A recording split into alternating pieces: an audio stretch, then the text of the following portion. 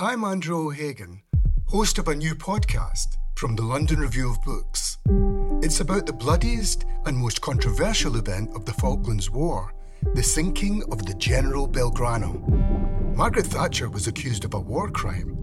The truth would only emerge in the pages of a private diary. This is the Belgrano Diary. Listen wherever you get your podcasts. Twice.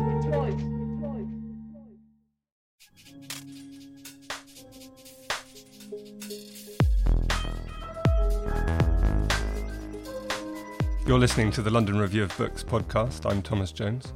My guest today is Bea Wilson, whose books include The Way We Eat Now and First Bite, How We Learn to Eat. She's written dozens of pieces for the LRB, most recently on palm oil. It's a review of two books, Planet Palm, How Palm Oil Ended Up in Everything and Endangered the World by Jocelyn Zuckerman, and Oil Palm, A Global History by Jonathan Robbins. Hello, Bea, and thank you very much for joining me.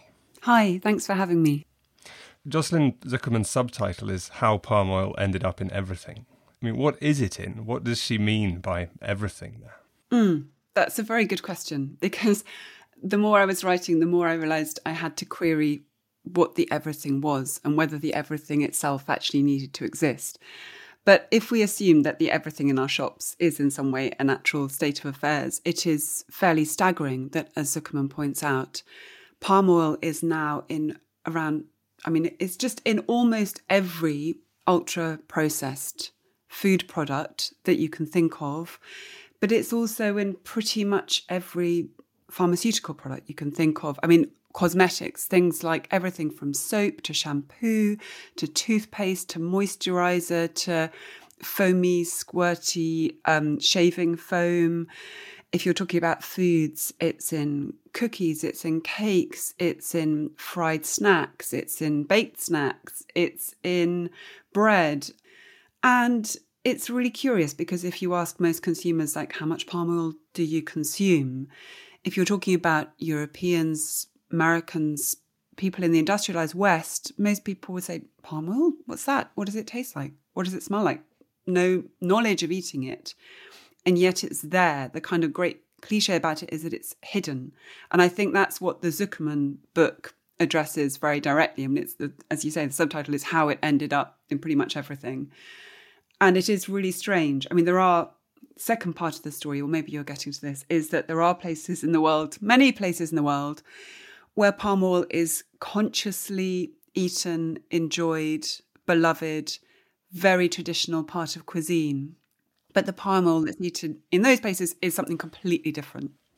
One of the strange things about it is that in its natural state or its less processed state, it has this incredibly strong smell and this strong colour, and it's this rich, fragrant, sort of amazing substance that we then process into, as you say, this invisible, colourless, odourless, nutrient-free gloop. Is it gloopy? I don't know. It's I'm trying to think what the word is. It's almost like it's a frame for other things, isn't it? It's used. Yeah. To, it's almost like it's pure texture. Because I became interested in this when I was writing one of my last books, The Way We Eat Now, because I'd always thought that the big increase in modern diets must be sugar and related sweeteners.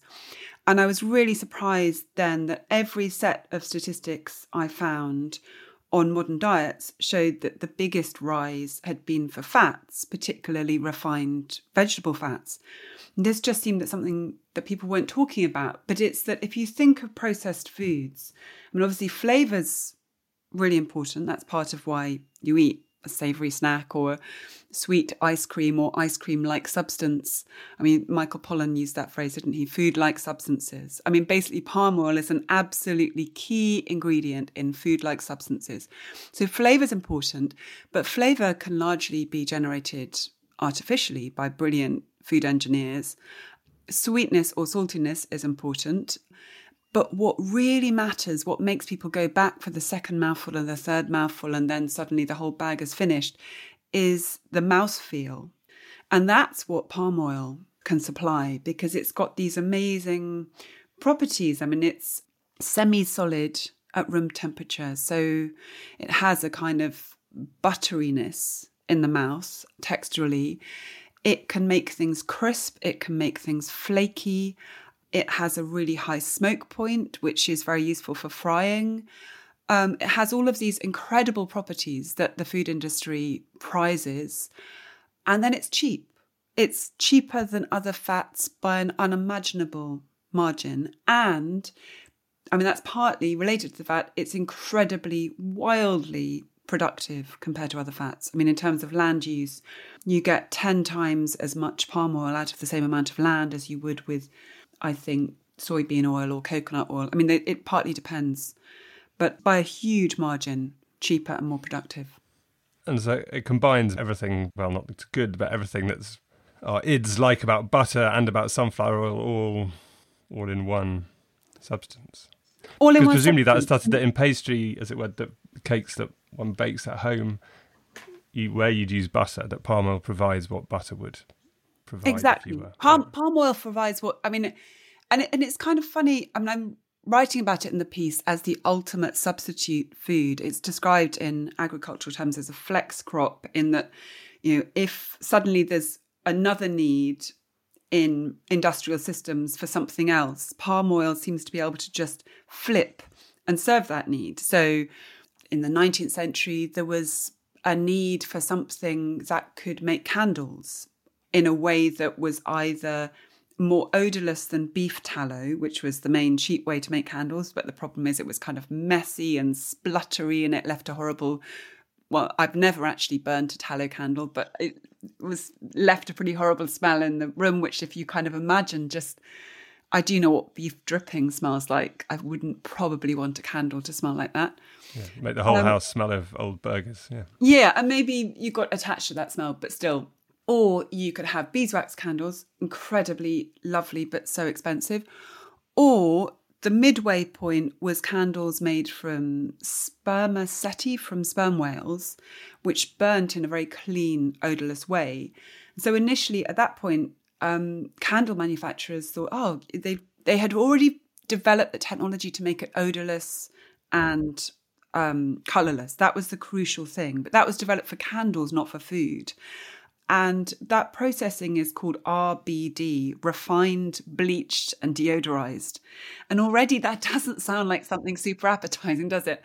Like, would you really like to eat something refined, bleached and deodorized? But apparently we would if it's packaged in the right way. Anyway, refined, bleached and deodorized was a very good thing for candles. And so candle manufacturers worked out that it could do most of what the sperm whale candles could do, but so much more cheaply. And then the next phase was soap, working out it could do what other oils like olive oil could do so much more cheaply. And then William Lever, who was really the first great, I mean, I'm not using great in a moral sense. He was very much not a great man in that sense. He saw himself as a great man. He was described by one of his contemporaries as the greatest megalomaniac he ever met. I mean, the more I read about William Lever in both of these palm oil books, the more I thought it is astonishing that the multinational food corporation Unilever still proudly bears his name. Because I mean, even by the standards of late Victorian, Edwardian colonialists and industrialists, he was unpleasant, he was racist, he was out for himself, but he was extremely clever in terms of seeing, one of the first people to see that palm oil could actually be many things, depending on the way that the wind was blowing. So he first of all used it to make Sunlight soap, which was one of the great brands of Victorian Britain. It had brilliant marketing and packaging. Like up to that point, people would have probably gone to a grocer shop and buy a great slab of soap sliced off a block, in the same way that they'd buy great slabs of sugar sliced off a block, and that then later got packaged in different ways. But he figured out that you could make it something much, much more appealing if you could pre-slice it into these oblong blocks and then have these beautiful logos and pictures on it, which could just make the Sunlight soap seem so much more attractive. But also the branding is everywhere. The thought of Sunlight soap then just gets intrinsically linked to the thought of cleanness in the consumer's brain, and somehow they can't stop buying more. But he became very jealous of these people that he referred to as the butterine manufacturers. And there were great competitions over who could source the most palm oil as a commodity from Africa. And he kept feeling that he was getting outbid by the butterine manufacturers. And then he suddenly thought, well, why not just diversify into margarine? And that was really the key move that founded the industrial food system in some ways. And I didn't realise quite how far back it went. That was when, in the 1890s? Yeah, so he pivoted from, I mean, he continued to make the soap as well, but he pivoted from soap to margarine on the cusp of the First World War. I mean, the massive, massive growth in palm oil is all post-Second World War, but this was really the key technological and kind of consumption shift happened pre-First World War. And it was just like, what did people need in the First World War? They desperately needed cheap fat, and animal fat was becoming too expensive. So in 1899, the vast majority of margarine consumed in Britain was based on animal fat. Only a few years later, just 6% of margarine was animal fat. And the reason for that was palm oil. Sometimes if you look at all the things that Unilever now produces, it's kind of in some ways slightly bewildering range of stuff. You think, well, wait, they make ice cream and then they make all these cosmetic products, and what do these things all have in common? And it is the answer to that palm oil. Is palm oil what all these apparently disparate things that are made by Unilever? Yeah, I mean, I think it kind of does go back to Sunlight Soap, because the two things they have, well, not every single product made by Unilever contains palm oil. I mean, that's another part of the story, which is that in the developed world, where consumers are increasingly becoming aware of palm oil, they're removing it from a lot of products, particularly premium products, because they know that middle-class consumers in the US or UK may have seen Greenpeace commercials featuring orangutans, publicising the terrible damage being done to natural habitats and the lives of both animals and humans in places like Sumatra and Indonesia. But in the middle-income countries and developing world, places like Mexico, India, where people may not have been educated about the evils of palm oil, the multinationals are shoving ever more palm oil into products. So yeah, palm oil is a common thread. Yeah, if you look at the whole suite of some of the best known Unilever products, it's in Dove soap on the one hand and pot noodles on the other hand, which kind of runs the whole gamut. But what I was going to say is that the other thing that they have in common with Sunlight Soap is it's got palm oil, but the palm oil isn't advertised. And then it's got some brilliant name and packaging. And that all goes back to William Lever. And in terms of how it's grown and how it's harvested, as you already said, that it comes from a plant that has grown in West Africa for thousands, if not millions of years, and has been, as it were, the go-to, the same way that olives in the Mediterranean. It's the plant that you go to get your oil. Exactly. So it comes from a form of, as the name suggests, palm tree the oil from that tree has been consumed both as a food and a medicine in Africa for thousands of years.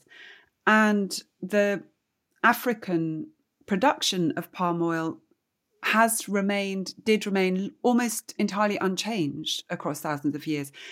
So it's an important distinction to make that when we say all of these things about palm oil being terrible, when we say it's unnutritious, when we say it's produced in these unsustainable ways, none of that applies to palm oil in Africa.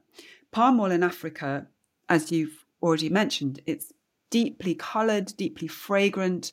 A Venetian explorer during the 16th century who first encountered it in Senegal said it had the scent of violets, the flavour of olive oil, and the colour of saffron. I mean, who wouldn't want to eat that? It sounds amazing. And if you speak to cooks from Ghana, Brazil, it's also a key thing in Brazil, where you travel to Brazil from Africa. Palm oil, red palm oil, you're right, it's like olive oil in Italy. People love the flavour of it. It's produced in these kind of relatively unmechanised ways by people shimmying up trees in very dangerous ways. It's an inherently dangerous crop to harvest because you've got to cut down these huge bunches of oily fruits which then land and then get pressed. But it's a kind of delicious, traditional, artisanal product that's greatly beloved by millions of people. So there's a kind of split that when we go full on into palm oil is this terrible thing, we need to make a huge distinction, which is there's palm oil and palm oil. And the one is nothing like the other. And there is something kind of extraordinary in the industrialization of palm oil, that they could take something that was so strong. Have you ever eaten palm oil? Yeah, and I have. Moqueca de Peche or something like that. Cooked with it is so, it's fantastic. It's so red, isn't it? And it adds this kind of deep flavour that you don't get from many fats. So it seemed for hundreds of years, palm oil mostly arrived in the West as a kind of side effect of the slave trade, but it was mostly brought on the ships for the consumption of slaves. It wasn't seen as something that the West would develop a palate for. And it was partly that this delicious artisanal red oil, by the time it reached Britain, it was probably rancid. So like rancid oil of any kind, like rancid butter is disgusting. That's nothing to do with palm oil. It's just rancid fat is not a nice thing. So Westerners didn't develop a taste for it. As you say in the piece, that it was used for greasing, presumably that once it had gone rancid, it was used for greasing railway train axles. Exactly.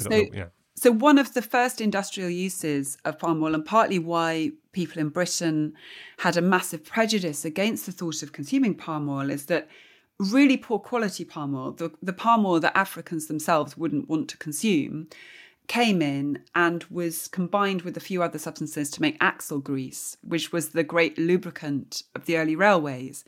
And Robbins in his book describes it as a highly smellable part of the railway experience, and people would see rats feasting on this axle grease by the side of the railways, and they'd see a man kind of walking up and down the length of the train and just kind of adding it.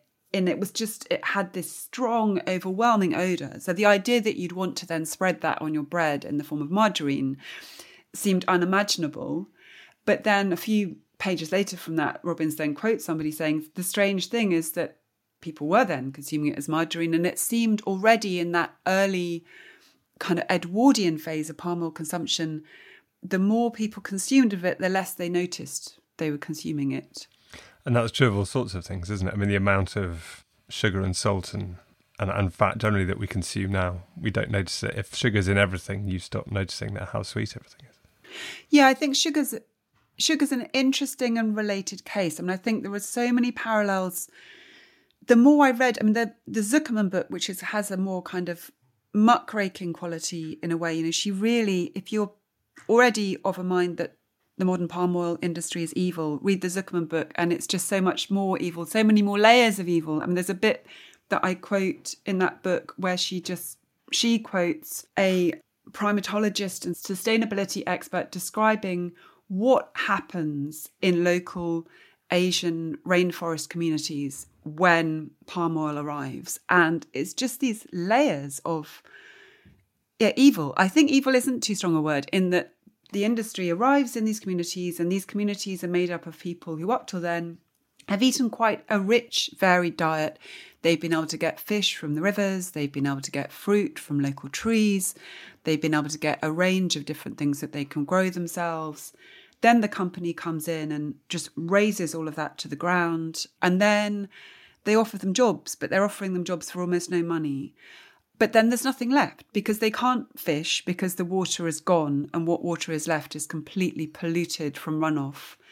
And so they're kind of stuck eating ultra-processed food or home-cooked food, which they're cooking with palm oil because it's the cheapest cooking oil in every country in the world. And it's kind of... Sorry, I haven't really answered. I'm now forgetting what the actual question was you asked. Well, no, it was about the way that you don't notice it. What I was going to say was...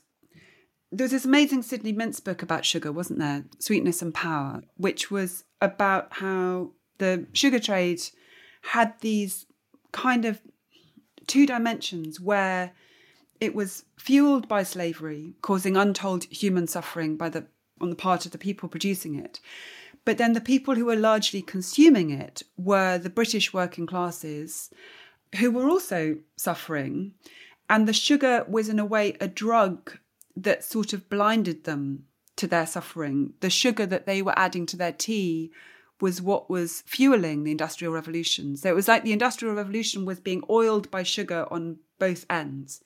So that was what I was going to say. I feel that palm oil has that quality too. I mean, the people producing it, the descriptions in both books, but particularly in the Zuckerman book, of what it's like on the ground, these workers whose health is just being destroyed by the huge amounts of pesticides they're being asked to add to the palm oil plants as they're growing. There aren't proper safety measures in place.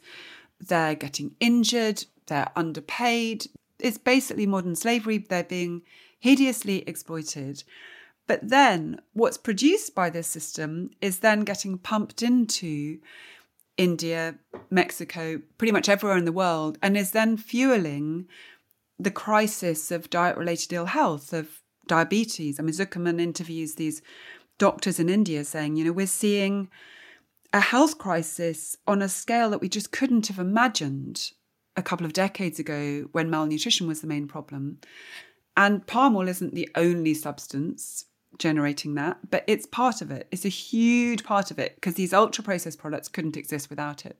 But yeah, sugar, you're right. I think sugar is hidden, but I think palm oil is still more deeply hidden because there's some level at which sugar in its unadorned form, we all know about sugar, don't we? We all know about sugar. We know that sweetness is something lovely. Maybe we buy products that are sugar-free, or we're kind of looking at how much sugar we're consuming. But with palm oil, okay, there is a rising tide of people getting eco-awareness and thinking, I want to make sure that I've bought biscuits that are palm oil free. But the vast majority of palm oil being consumed, people don't even know to look for it.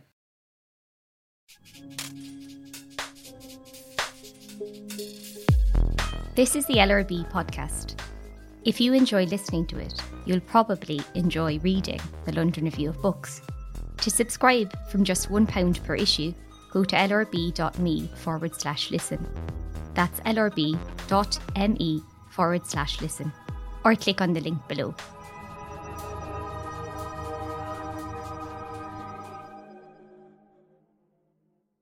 Also, it's sometimes disguised, isn't it? I mean, I was looking at the ingredients on my shaving foam this morning, having read your piece, and it has palmitic acid or something in it. It doesn't say palm oil, but and some of them are even more hidden than that, aren't they? That it doesn't even have to have. I mean, they're these. You talk about they're glycerids, and there are ways of describing its chemical makeup.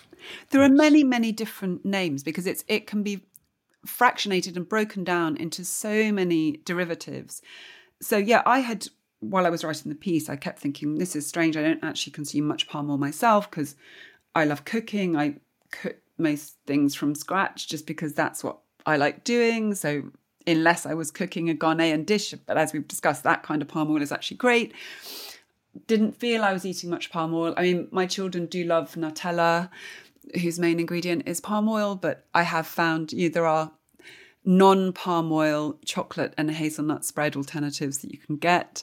And I managed to find one that I liked very much. So I felt that our household overall was a low palm oil consuming household. And then just like you, I went into my bathroom cabinet and thought, oh, so the Zuckerman book had pointed out anything that starts LAUR, but I think the derivative there is maybe called lauric acid.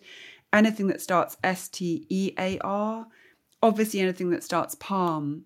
But yeah, most of the time, you wouldn't really think of it being in necessarily toothpaste, shampoo, all of those things. I think I'm consuming huge amounts of palm oil in the forms of, those kinds of things, cleaning products, toothpastes, moisturizers. Yeah, I have, unless you're really, really being careful not to consume it. But then also the argument is, I think, so often with these questions, it gets into a debate, which I don't really like, about quote unquote ethical consumption. And one of the people that Zuckerman interviews, I think again it's in India, points out, ethical consumption is something you can do in the West if you've got education and money. But there are people who are just stuck with this stuff. And that doesn't mean they're not ethical consumers. But also the question is, What do we do about all of these palm oil plantations which have been created now? Do we really want to reverse it completely? Because those bits of rainforest which have already been razed to the ground, it's quite difficult to use it for something else at this point. So part of the solution ought to be something like more sustainable palm oil. But then when you start looking into that, you see that that's another one of these completely empty, actually kind of worse than empty phrases, which has almost always just been used as a form of greenwashing. The vast majority of palm oil for sale in the world is not certified as sustainable. But even within the Venn diagram of palm oil that's described as sustainable, it's dubious just how sustainable it actually is. I mean, you mentioned in the piece that some of the palm oil plantations in Malaysia, for example, weren't made by clearing rainforest because they're on former rubber plantations. But of course, I mean, rubber is another one of these commodities those rubber plantations were made however many decades ago by clearing rainforest. And again, and the rubber tree that was brought to Asia by the British Empire with seeds that they'd smuggled out of Brazil and germinated at Kew. And it's another one of these global stories of an imperial commodity that Europeans have taken a tree from somewhere, taken it to Asia, cut down the rainforest to grow it. And, having done that, sure, I mean, as you say, the answer probably isn't to ban palm oil outright, because then there'd be millions of people what work they do have would be gone. And I mean, as it is at the moment, the so-called sustainable palm oil industry isn't sustainable at all. But is a sustainable palm oil industry possible? I mean, Robbins and Zuckerman mentioned various solutions. I mean, one thing which people are getting excited about, this isn't unique to palm oil, this is a solution people are suggesting across the board of like substitutes for everything from chicken to other forms of meat. But precision fermentation, people have found that there's ways in which you can synthesize a product very, very similar to palm oil. And the people involved in that have suggested that would be a great solution if you could just remove all of the palm oil from the existing beauty industry and replace it with synthesized palm oil. You could save the equivalent in carbon of, I've now forgotten, millions of round-the-world flights every year. So that's one thing. The problem with that is, potential problem with that is yours kind of, as you say, it's a colonial story. It's a post-colonial story. The precision fermentation concentrates wealth back in the wealthy West. It doesn't do anything to deal with the issue of smallholders in Asia who've ploughed everything into palm oil. Robbins suggests that if you look at the major palm oil producers in Asia, so something we sort of haven't said, we've sort of almost alluded to it. So what's so interesting in the Robbins book is he points out that palm oil was something that was native to Africa, loved in Africa, and the very fact that the Africans were such keen consumers of palm oil as well as producers of it was part of why it wasn't ever fully successfully made into a colonial industry there. Many people, including William Lever, attempted to just take the African industry and profit from it. But it never totally took off. I mean, they succeeded in causing lots of human suffering. This place, Leverville in Congo, which William Lever described as the grandest site in the world, and he was sort of boasting. It almost sounds like Letchworth Garden City, the way he's describing it as this kind of utopian community, was actually a kind of hell on earth in which there was no investment in the humans working there and no investment in infrastructure, and it was forced labour. But overall, what Robbins does a great job of is tracing the history of palm oil in Africa, and his suggestion is that one of the reasons that the Europeans and Americans didn't do such a good job of extracting profit from palm oil in Africa was because the Africans loved it. So something like, I can't remember if maybe Nigeria, 60% of palm oil produced there was always consumed within the country. And people didn't just love the oil palm for the oil. They also loved making palm wine, which was a really important product. And the colonials would try and prevent Africans from doing that because they couldn't see any value in that as a commodity. But it was a product that people knew, people loved it. Whereas in order for palm oil to become an industrial product on the vast scale that we see today, it had to be transplanted to Asia. where there was no tradition of people ever consuming it. People didn't know it. And it was in Sumatra, Indonesia, Malaysia, and now Thailand that it really, really took off. But of those places, Robbins thinks that Thailand offers potentially the most constructive model, partly because, as you say, a lot of the oil plantations there are based on former rubber plantations. So, okay, that land's a sunk cost. That land has already been cleared. But also he says that the Thai palm oil farmers, a much, much higher percentage of them are smallholders. And it's done in a slightly more sustainable way than in Indonesia, where it is really factory farming on a massive, massive scale. And the power and the money is concentrated in the hands of a very few oligarchs.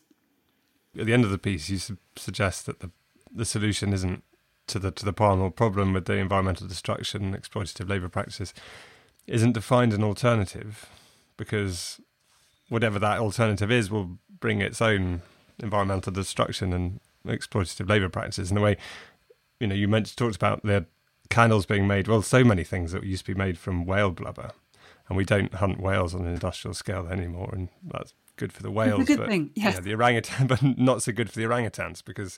I don't say the hunt for an alternative is wrong. I just say most of the existing alternatives are deeply, deeply problematic in their own right. Well, I mean, and it's the oil. processing that you say, sorry, I was just going to quote what you said, that it's the ultra-processed everything that needs to change. And that's clearly true.